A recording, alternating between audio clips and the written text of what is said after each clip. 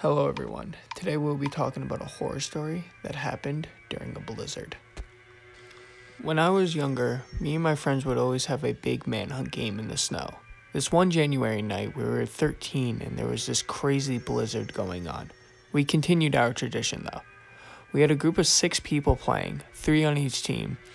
The game was basically tag, but it involved hiding and running to an assigned save point, which for us was the front stoop.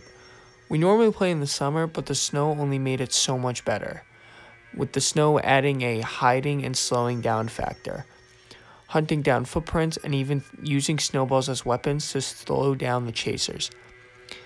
It was the most fun game we had during our childhoods, until this one particular year, things turned pretty bad. It was our turn to hide. I'll give you the names of the teammates to make things easier. Dan and Christian. Dan hopped over the fence to someone's backyard on the other side of the block, which wasn't really cheating as there was really no limits to this game.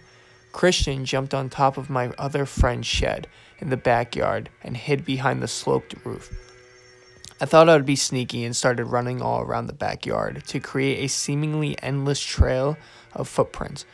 When our friends from the other side of the house announced that they were coming, I had to quickly think.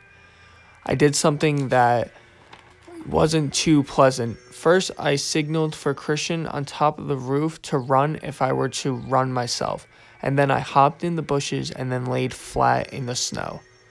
2 of the other friends entered the backyard and started analyzing the crazy footprint path I created, and I knew it would lead to me, though I had to be ready to run if they got any closer.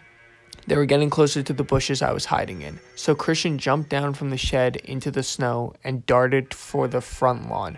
The 2 chased after him in both directions.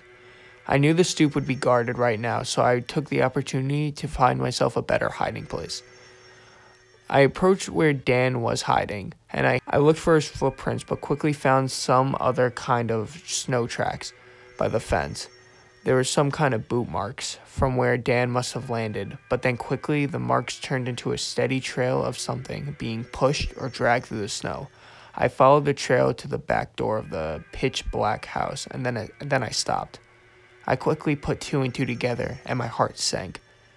I turned and headed back for the fence to hop over and call for my friend's parents, but about halfway across the yard, I heard the sliding door open, and someone wearing a black coat with a hood covering their face emerged and started stomping towards me.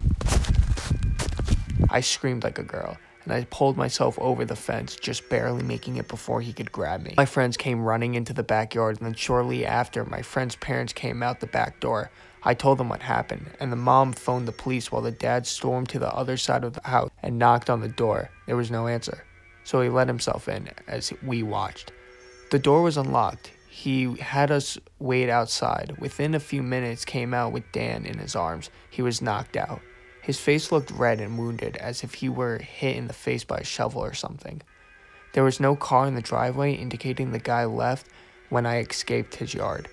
He never returned to his house, and I'm pretty sure he's still wanted by the police to this day.